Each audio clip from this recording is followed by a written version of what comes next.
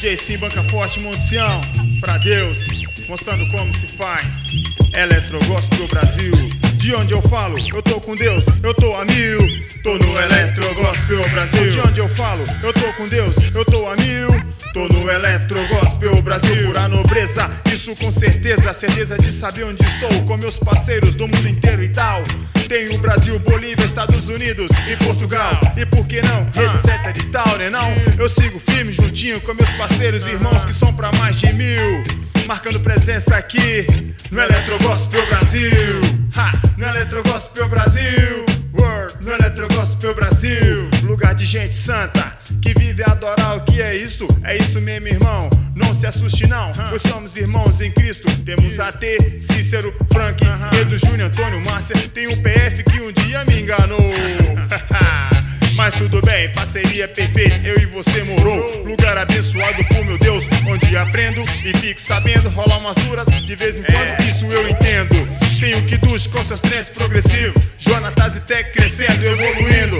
DJ Marcel e o Jota são de primeira e o Fernandes no Rio, tu fica de bobeira. DJ Pipiu na produção nunca enrola, porque ainda não apareceu DJ Frajola. Pode crer. No Eletrogospel Brasil, uma união abaixo da bênção do Senhor Jesus, que por nós morreu na cruz. Produções inéditas ou remixes de todo lado deste Brasil varonil, de onde eu falo, do Eletrogospel Brasil. Do Eletrogospel Brasil, do Eletrogospel Brasil, do Eletrogospel Brasil. E é dessa forma que converteremos esses jovens deste mundão, cada um fazendo a sua parte, juntos em uma só unção, e nessa existência juntos em uma só esperança.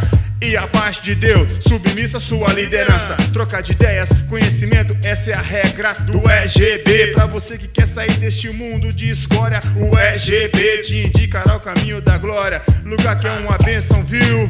Eu tô falando, meu irmão, do Eletrogospel Brasil. Do Eletrogospel Brasil. Do Eletrogospel Brasil.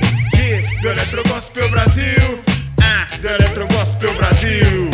Venha pra cá, pra família dos DJs e produtores evangélicos, número 1 do Brasil, de onde eu falo é lógico.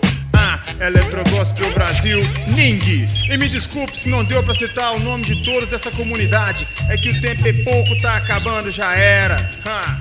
E lá na rádio tem o meu parceiro Chico Batera, muito feliz por conhecer todos vocês, que são uma bênção, eu nunca vi, mas conheci alguém muito especial, que é um amor de pessoa, doce de coração. E aí, um abraço pra tu, minha parceira Spinelli. Vivi no Eletrogospel Brasil. No Eletrogospel Brasil, de onde eu falo, eu tô com Deus, eu tô a mil.